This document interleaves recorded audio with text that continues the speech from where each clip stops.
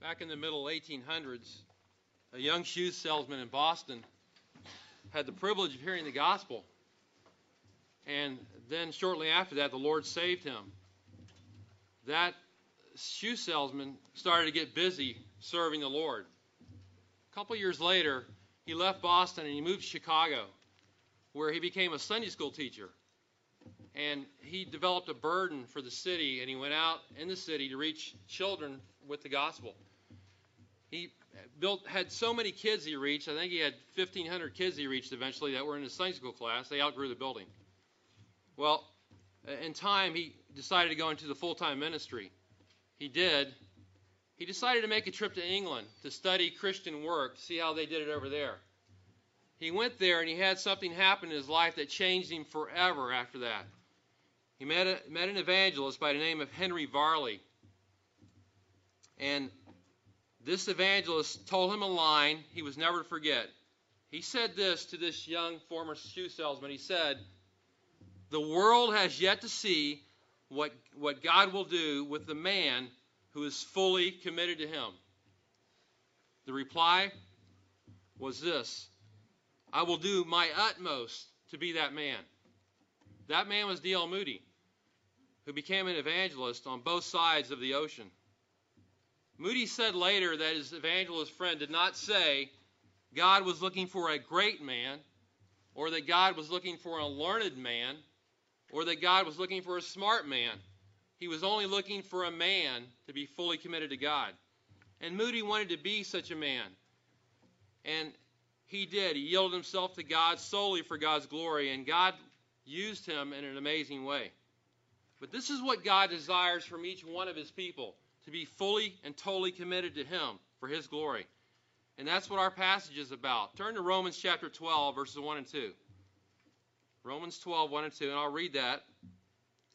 He says here, "Therefore I urge you, brethren, by the mercies of God, to present your bodies a living and holy sacrifice, acceptable to God, which is your spiritual service of worship.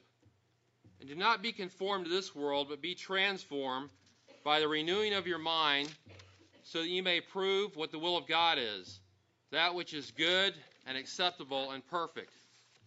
You know, if we are fully committed to God, if we're not fully committed to God, rather, we won't be able to obey the commands that follow these verses in Romans chapter 12 and going forward. If we're not fully committed to God, we will not be able to minister to the body of Christ as Romans 12, 3 through 8 say we should minister to them. If we are not fully committed to God, as Romans 12, 1 says, we will not love the body of Christ as verses 9 to 13 tell us to. If we are not fully committed to God, we will not be able to love our enemy as verses 14 to 21 tell us to. God is calling all of his people to be fully committed to him. Today we will see 4 factors that encourage the believer to be totally committed to God. 4 factors that encourage the believer to be totally committed to God.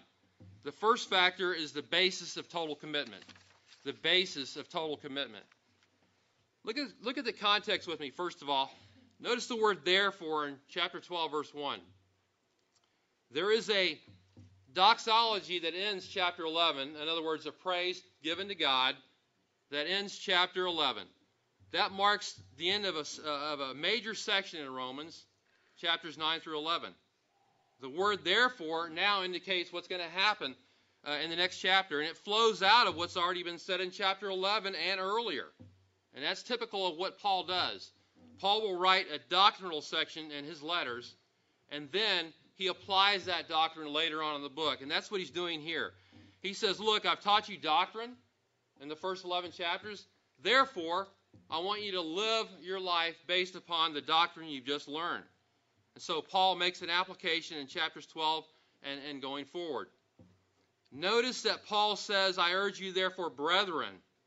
He addresses the people as brethren, or we would say brothers. Obviously, he's talking to the brothers, the believers in Rome, as he says in chapter 1. But what else can we say about these brothers? Well, how did they become this way? Obviously, they're brothers in Christ through their faith in Christ, and that God is their Father. But the point is this, not all men are brothers in Christ. We have a given number of people in this room right now. Do we really think that everyone in this room right now is a brother or sister in Christ? There's a good chance, even though everybody here looks like a believer, as I look through the room here, I think the percentages are good that not everybody in this room is a true believer in Christ, a true brother or sister in Christ. It used to be at one time, people talked about the fatherhood of God and the brotherhood of man. They used to say God's the father of all of us. We're all brothers in Christ. But that's not true. There are brothers in Christ, and there are people who are not brothers in Christ. You know, Jesus was talking to some people in John chapter 8 who wanted to kill him. And this is what Jesus said to him. John 8:41, see it on the screen. He says, "You are doing the deeds of your father." These people that didn't like Christ they said to him, "We were not born of fornication. We have one Father, God." They said, "Look, our Father is God, Jesus. I don't know who you're talking about, but our Father is God. We belong to God. We're children of God." Jesus said to them, "If God were your Father," throwing doubt into their minds that God could maybe not be their Father, "you would love me, for I proceeded forth and have come from God. For I have not even come out on my own initiative, but God sent me. Why do you not understand what I am saying? It is because you cannot hear my word. You are of your father, the devil, and you want to do the desires of your father.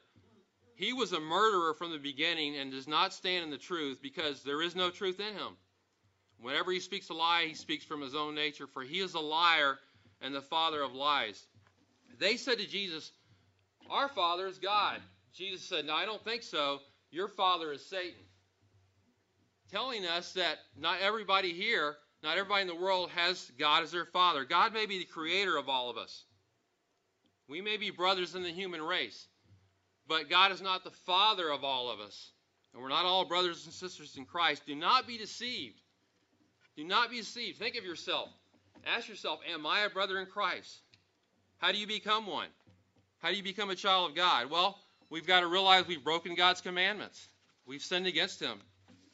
We've got to realize that we were born with a sin nature and that it's bent on rebellion against God. That's who we are, rebelling against God. We've got to know that the penalty for rebellion against God is eternal hell.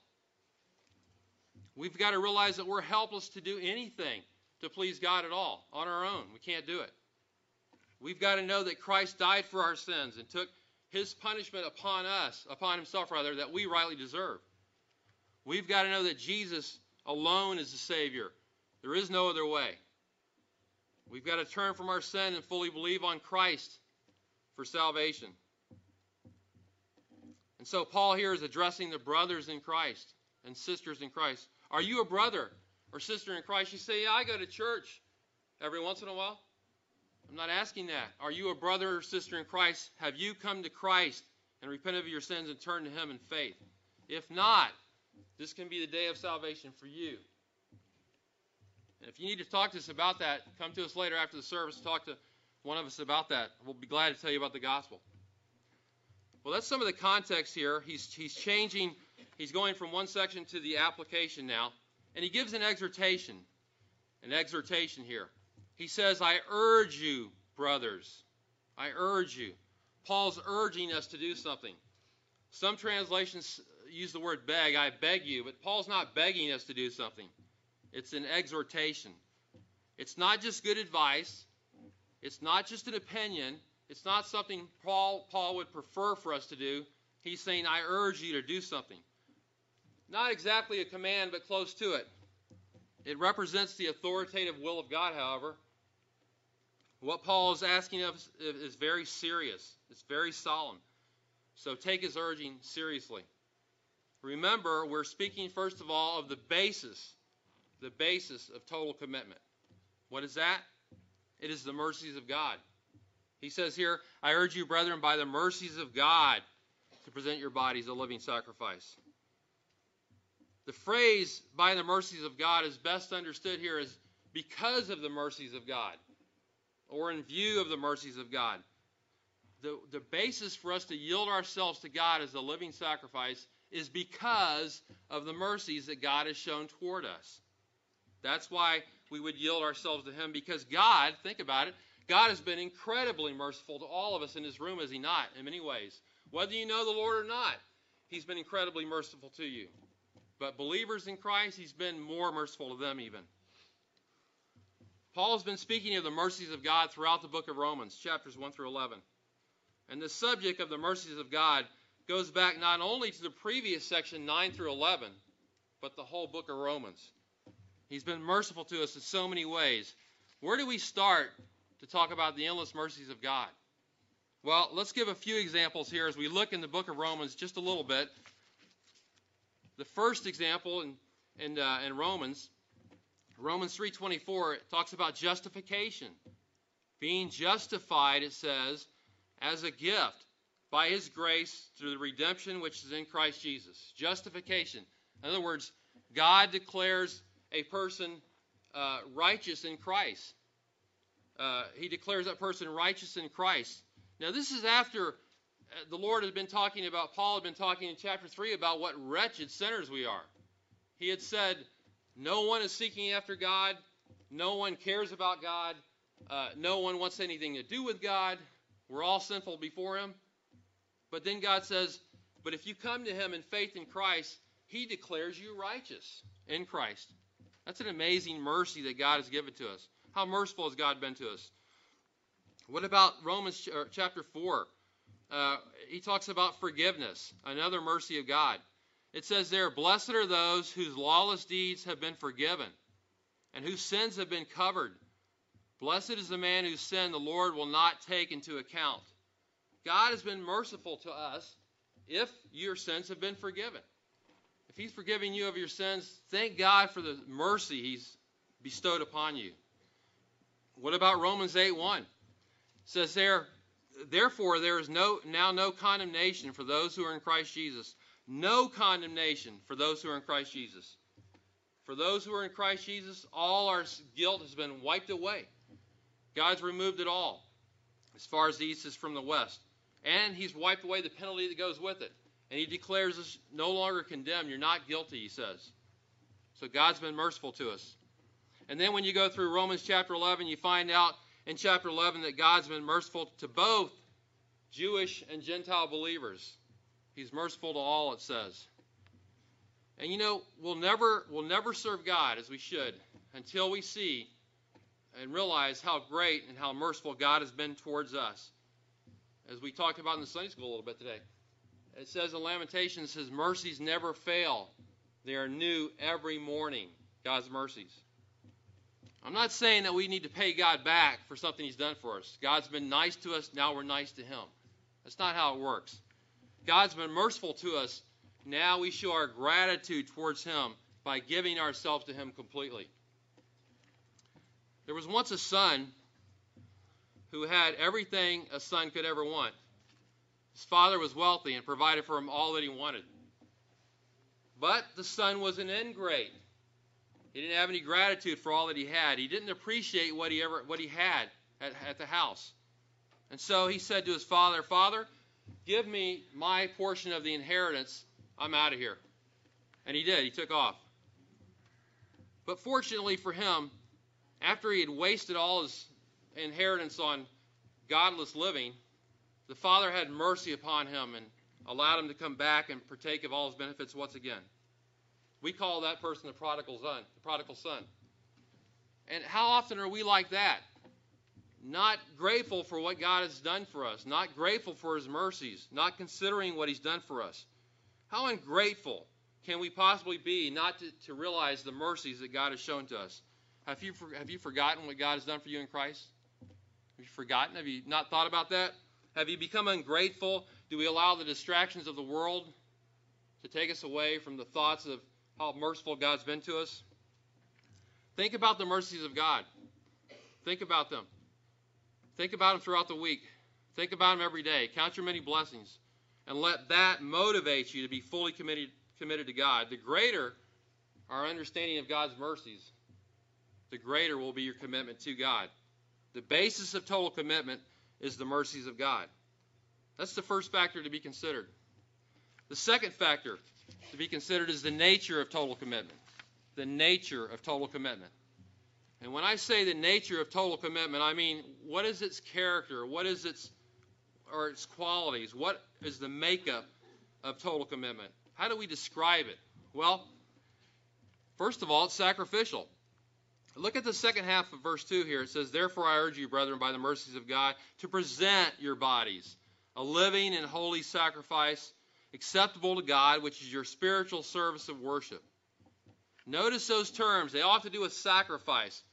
Paul is now applying the sacrificial language of the Old Testament to the people, the Christians in Rome. Look at those words. They're all sacrificial terms. Present, living, holy, sacrifice, acceptable, worship. All terms relating to Old Testament sacrificial thought. Paul says, present your bodies as a sacrifice. Now, obviously, we don't present animal sacrifices to God these days as they did in the Old Testament. We don't do that anymore because Christ is the final sacrifice for our sin. He fulfilled all that that pointed to from the Old Testament, right? But sometimes the New Testament uses this type of language and applies it to believers. The language of sacrifice. For example, look at Hebrews chapter 13. Hebrews 13, verses 15 to 16. Hebrews 13, 15 to 16. It says, "Through him, through Christ then, let us continually offer up a" what? This is the New Testament. Offer up a sacrifice of praise to God. That is the fruit of lips that give thanks to his name. And do not neglect doing good and sharing, for with such sacrifices God is pleased. These are the kind of sacrifices God wants, right? He wants praise given to him. He wants thanksgiving offered to him. He wants us to be a blessing to other people. That's what he wants. But in Romans 12, we see something more fundamental than that, even. A fundamental sacrifice. He wants something more than just what we can do or say. He wants us. He wants our very lives. Why? Because the nature of total commitment is sacrificial. Notice the words that Paul uses. Look at the word present there. Present your bodies a living, holy sacrifice. It means to offer. That word present means to offer a sacrifice. The word is functioning like a command, and the sacrifice is to be offered to God. And what do we offer to him? He says offer our bodies to him. And by the way, the word bodies is not only referring to this outward physical portion, but he's speaking of the whole person here. He says offer your whole person to God. It stresses the commitment of the whole person. I like what John Calvin said here about this statement. He says, by bodies, he means not only our skin and bones, but the totality of all that we are. The commitment embraces our entire being. So God wants every bit of us, nothing held back at all. Notice the word sacrifice here when he says to present our bodies as a sacrifice. By the way, we don't like to hear the word sacrifice, do we? Because it sounds so sacrificial, doesn't it? You mean we've got to sacrifice something? Yeah, our lives to God, right? You know what that means? If we offer ourselves to God as a living sacrifice, it means we're no longer our own property. We're God's property. What he has saved us from our sins, if you know him. But now we're willingly offering ourselves to him for his service. And that reminds me of what I heard about the military. And by the way, I have nobody in mind here. What I'm saying is not Neil or anybody else here. I really don't. But once you sign up with the military, whether it's Air Force or Navy, Marines, Army, and I don't want to leave any service out, or anybody else, any other service, Coast Guard and so on, you are the property of the United States government. Did you know that? My wife, Sandy, grew up in a military home. Her dad was in the Air Force, retired Air Force. And she always says, you know, once you go into the Air Force, you're what they call a GI. You know what that means, don't you? Government issue. You belong to the government then. And you do what the military says to do from that point on. You go where the military says to go from that point on. If they say, you're going to Afghanistan, guess where you're going to go? You're going to Afghanistan. If they say, you stay put right here, then you're going to stay put right where you are. You're their property. In the same way, although we have a loving Lord to guide us, a believer's life is a sacrifice to offer to God. He's God's property then. He belongs to God. He follows the Lord wherever the Lord wants him to go. He does whatever the Lord wants him to do. He's not his own, right?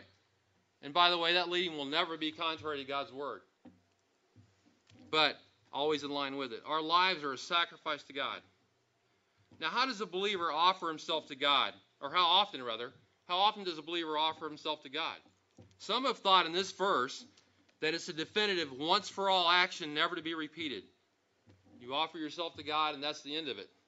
Some even think that if you offer yourself to God one time as a sacrifice, you've attained complete holiness for the rest of your life. You're holy from then on. That's not true at all. Nothing can be further from the truth, as a matter of fact. Paul does not say how often we're to do this, but it seems to me that we should offer ourselves to God as often as is necessary. Cranfield, a commentator, says this self-surrender has, of course, to be continually repeated. I would think so. I know it does for me. What's wrong with offering ourselves to God as a sacrifice every single day? Wouldn't that be a great thing to do? To come to the Lord every day and say, Lord, I'm yours. I belong to you. You're my Lord. Do with me as you please today. That would be entirely appropriate. And then Paul next gives a description of the type of sacrifice that God wants. And there are three terms he uses to describe this sacrifice. By the way, and those terms are living, holy, and acceptable. All three of those terms follow the word sacrifice in Greek. They all modify the word sacrifice. In English, it doesn't look that way, but that's how it is. They all describe the word sacrifice. The first word is living. Our bodies are to be presented to God as a living sacrifice. What does he mean by that? Well, he's talking about the spiritual state of believers. It says in Romans 6:4, we are now walking in newness of life. We have a new life in Christ if you come to know him. Romans 6:11, we are alive to God in Christ Jesus. We're alive to God in Christ Jesus. And those who are alive to God in Christ Jesus are being called upon to give their lives as a sacrifice to God. And I'm sorry if this is difficult for some of this translation to come through in the sign language, but do the best I can with it. This is going to become a way of life for the believer that commits himself to God. We're always dying to ourselves, right? And always living for him. I like what Paul said. He said, always carrying about in the body the dying of Jesus, so that the life of Jesus might also be shown and seen by others. Paul lived a life of sacrifice for Christ, but through that, God was glorified. So we're to be a living sacrifice. Secondly, we're to be a holy sacrifice, it says. The offerings presented in the Old Testament, they were considered as holy to the Lord. Read that over and over again in the Old Testament. That's how they're normally described. But as believers, we have the righteousness of Christ credited to our account when we become believers in Christ. Christ gives us his righteousness. He takes our sin and credits us with his righteousness. So our position in Christ is one of holiness. But we grow in holiness from then on as well. We continue to grow in holiness. By the way, we don't become holy on our own, ever. We always do this with God working in us. And as we offer ourselves to God, we are being set apart from the world more and more and dedicated more and more to the service of the Lord. So we're to become more and more like Christ. This is the kind of sacrifice God is looking for. God says, be holy, for I, the Lord your God, am holy. You know, if you're living in, think of this yourself, apply it to your own life. If you're living in sin, if you are not confessing your sin, if you're not forsaking your sin, but if you're living in sin on a regular basis, what does that tell you? It tells you you're not fully committed to God. Or maybe you're not even a believer. God says the sacrifice we give him is to be holy.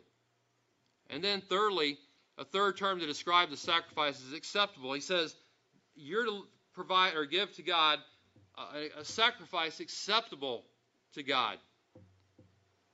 The offering of ourselves is to be acceptable, or the word means pleasing to God. He doesn't mean that somehow we earn a standing before him. Oh, I've earned my way to God somehow. He's not talking about that.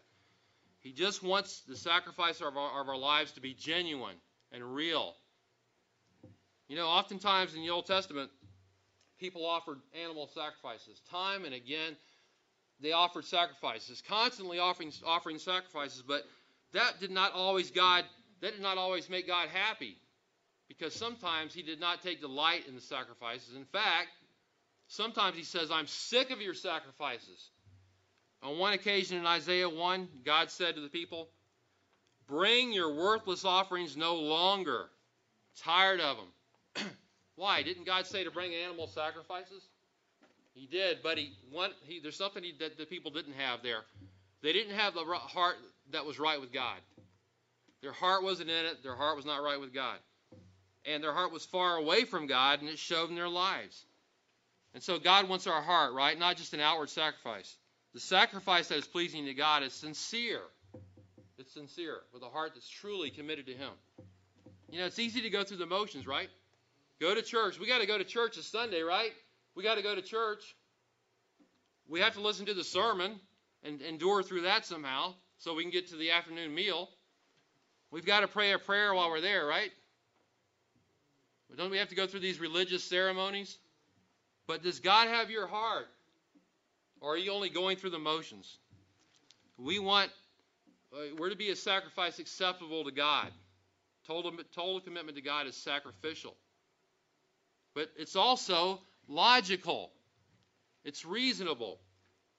Wait a minute. You say sacrificing ourselves to God is logical? That doesn't sound very spiritual, doesn't it? Does it?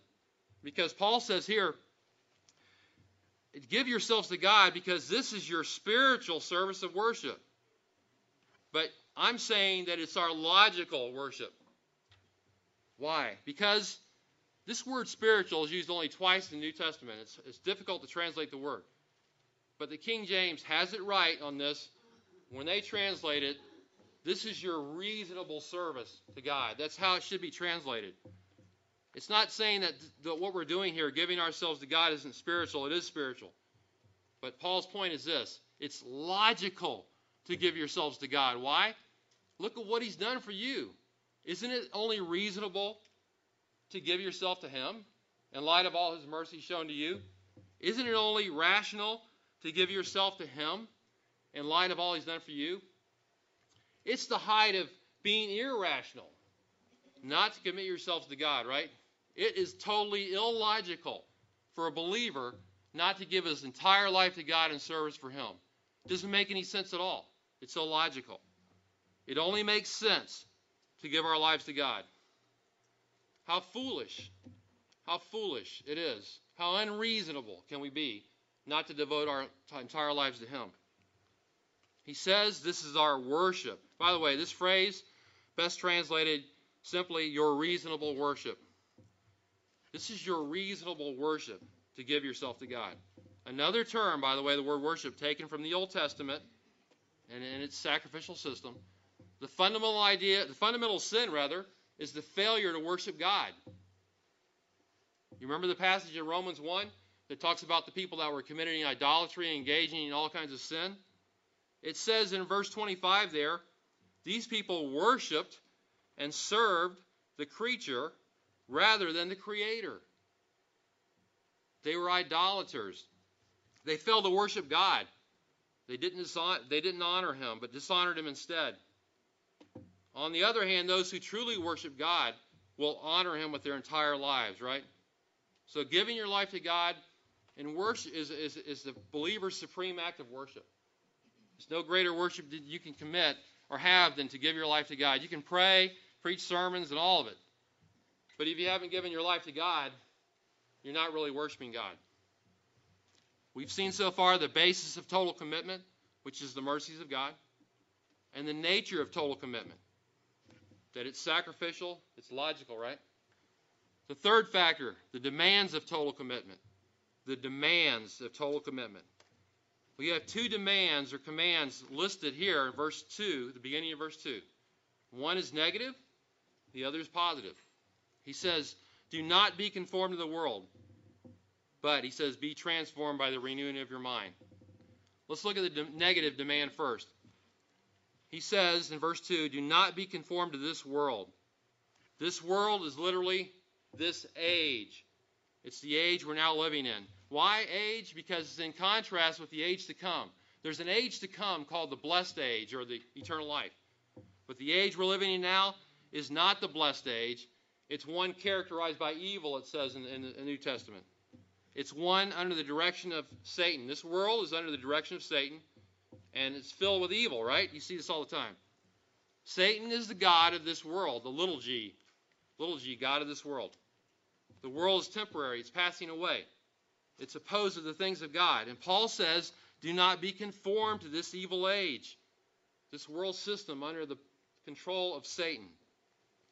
Originally, that word conform meant to be shaped or formed into something like maybe a potter would shape a vessel of some kind the way he wanted to. And it means to allow yourself to be changed to be like something else. You know, if you're conformed to this age, if you are conformed to this present world and you're living in conformity with the present evil world, you're becoming more and more like it.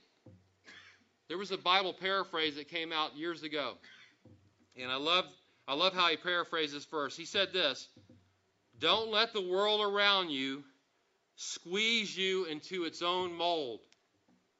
He said, don't let the world around you squeeze you into its own mold. That's the paraphrase of verse 2.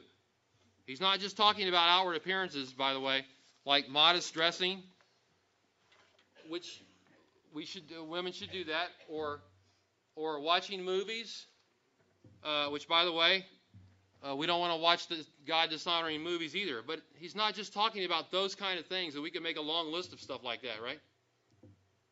But he's talking about our thinking patterns as well, adopting the thinking patterns of the world. You know, and you hear it at work or wherever you might be, you hear things like, there's nothing wrong with being gay. Well, according to God, there is. He says it's a sinful lifestyle. And I could give a million examples here. The world says there's nothing wrong with abortion. But God says, no, life is sacred. You shouldn't take another's life. The world says we got here by evolution. And God says, no, I created the world. The problem is Christians buy into what they hear out there. They buy into it. And they start adopting the philosophies of the world and the thinking patterns of the world. Oh, yeah. You say it's like that. It must be that. It must be so. Yeah, let's all blend in with each other here. But God's people are to be distinct and different, right? The Word of God is different. Don't forget. The world is under the power of Satan. He wants you to think a certain way. But God says, don't think that. We're in the world, right? We're in the world, but what? We're not of the world. We're to be different. Do you find yourself caving into the world's philosophies? You hang out with your friends at school or people at work, and they say, yeah, you know, I believe this. Yeah, that's fine. I believe it too. Don't fall into that trap of being conformed to the world, conformed to this evil age. Think differently. And he says that in the next command here, a positive command. Verse 2, he says, but be transformed by the renewing of your mind. Be transformed by the renewing of your mind. So we have a contrast here. The word transform means to be changed in form, to be changed from one form to another. You heard the word metamorphosis? We get our English word metamorphosis from this Greek term here. You all know, and I failed on this once before on this illustration. You all know that a caterpillar builds a cocoon around itself, right? And then eventually turns into a butterfly. That's how it actually does. Not my previous illustration on that one. The caterpillar transforms into a butterfly, correct? That's the kind of thing he's saying here. You remember when Jesus was transformed before his disciples in Matthew 17? It says in that chapter that his face shone like the sun. His garments became white as light. And that word transformed, same word in Matthew 17 as is used here in Romans 12:2. In the same manner as that, believers are to be transformed in their lifestyle, to become different, to become more like Christ. And this is both a command and a passive idea as well. We're commanded to become like this, but we're also to be under the control of the Holy Spirit to transform us to be more like Christ and less like the world. How do we go about this process? It says by the renewing of our mind. Believers are changed as their thinking is changed. As your thinking becomes more like God, then you're changed. When you didn't know the Lord, you thought a different way than you do now. You thought according to the standards of the world. But now you think according to God's thoughts. And when our thinking is changed, guess what happens? Our behavior will follow, right? It'll change as well. And we won't be conformed to the world, but we will be transformed by renewing of our minds. And by the way, this is not just positive thinking. I got to think positive now. Mark says I got to think positive and quit thinking negative thoughts. I'm not talking about that. We got to think God's thoughts, which is far more than positive thinking. It's thinking according to the way God wants us to think. John 17:17, Jesus said this, sanctify them in your truth. Your word is truth. How are we to change our minds and our thoughts? By being saturated with the Word of God. I had the privilege of talking to Alice in Sunday school. Just a private conversation, and I said, she had her Bible open. I said, what are you studying, Alice? She said, many things. She's always studying the Bible. And she said to me, I love the Word of God. I love it. I can't get enough of it. In so many words, she said this. I said, wow, what a great testimony. It encouraged me for me to hear that. That's the kind of thing we're to be, transformed by the renewing of our minds, like Alice was saying. So saturate our minds in the Word of God. And we've got to reprogram our minds because our minds are being programmed a certain way, whether you want to think so or not. Somebody or something is programming your mind. The world is, or God is, one of the two. And your mind needs to be reprogrammed. Get the junk of the world out, not by a preacher, but by the Word of God. That needs to transform your mind. How are we doing on this? Are you allowing the Holy Spirit to work in your life for transformation? Are you spending time in the Word of God every day to learn to think more like God does? You say, I didn't get anything out of the Bible today. Well, the more you read it, the more you begin to think like God does. Only by meditation on the Word and by doing what it says are we going to be totally transformed, right? What did the psalmist say? Your Word I've hidden in my heart that I might not want. Sit against you, right? Transformation. So we've seen three factors that encourage us to be totally committed to God. The basis of total commitment, the nature of total commitment, and the demands of total commitment. And finally, the fourth factor, the results of total commitment to God. He says in the end of verse 2, so that you may prove what the will of God is, that which is good and acceptable and perfect. So that you may prove. You do all these things. You give your life to God as a sacrifice. You have your mind transformed by the Word of God. For what purpose? For what results? So that you may prove, or better, so that you may approve what the will of God is. What does that mean? Approving the will of God is agreeing with what God says, and also, it means to understand and agree with what God says, and then seeking to put that into practice.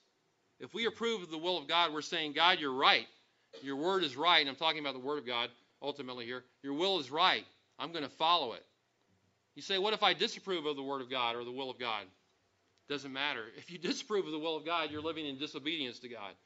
He's not asking about your disapproval. He's asking about your approval.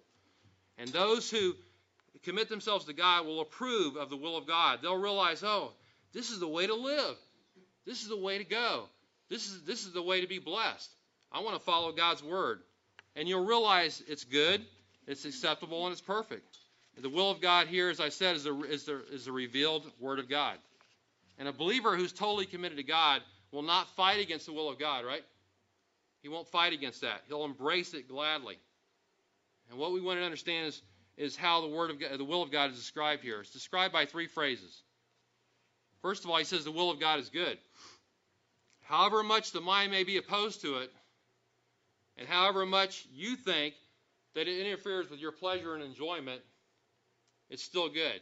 And when we say it interferes with my enjoyment of life, what we're saying is it interferes with my sin.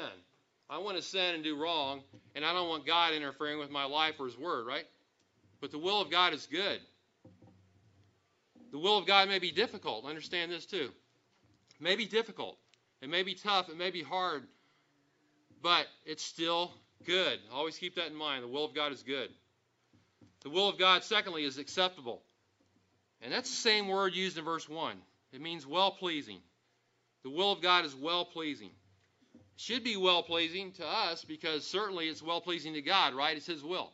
So it should also be pleasing to us. And as long as our plans line up with God's will, then we're pleasing to Him as well. And then thirdly, the will of God is perfect. It's perfect, it's complete, it's everything it needs to be. Nothing needs to be added to it. It's all we need for life and godliness.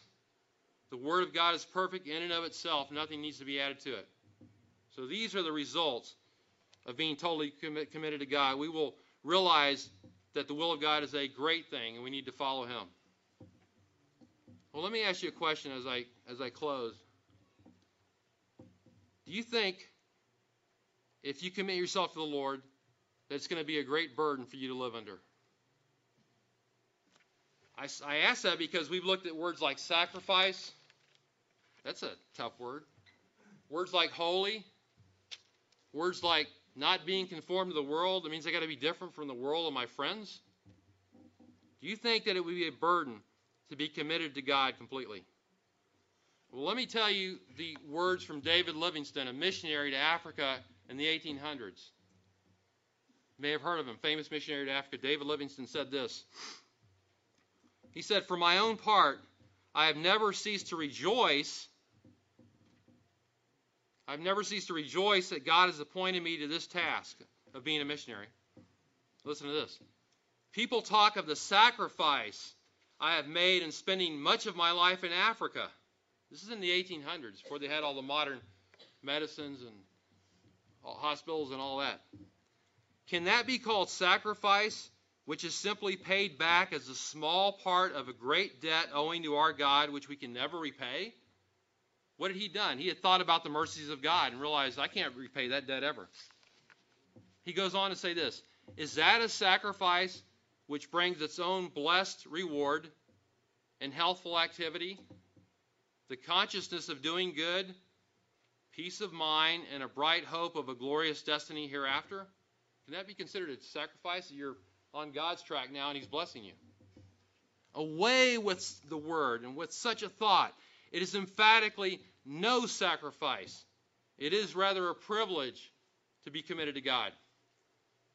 Sure, he says, anxiety, sickness, suffering, or danger now and then, and foregoing the common conveniences of this life may make us pause and cause the spirit to waver and the soul to sink. But let this only be for a moment. All these are nothing when compared with the glory that shall be revealed in and for us. He says, in his final sentence, "I have never made a sacrifice." That's strange because when you read his biography, the whole thing is about sacrifice. For example, David Livingstone's shoulder was crushed by a huge lion in Africa. His arm was just hanging off it by a thread after that. His body was racked by many fevers in Africa. He contracted rheumatic fever, which hurt him physically in many ways. Why did he say, "I've never made a sacrifice"? And I could go on and on about the sacrifices he made. So why did he say, "I've never made a sacrifice"? Why did he have this perspective, this outlook? Because he had committed himself to God as a living and holy and acceptable sacrifice. He was God's property. He knew he was God's property. He belonged to God, and he never thought any other way about it, except I want to serve the Lord, and I want to do it gladly. And he went through all kinds of unbelievable trials as a result. He didn't think of it that way, though. When you think of all the Lord has done for you, is it too much for you to give up yourself to Him completely and totally? Yes, it is sacrificial. Yes, there are demands that God makes upon us.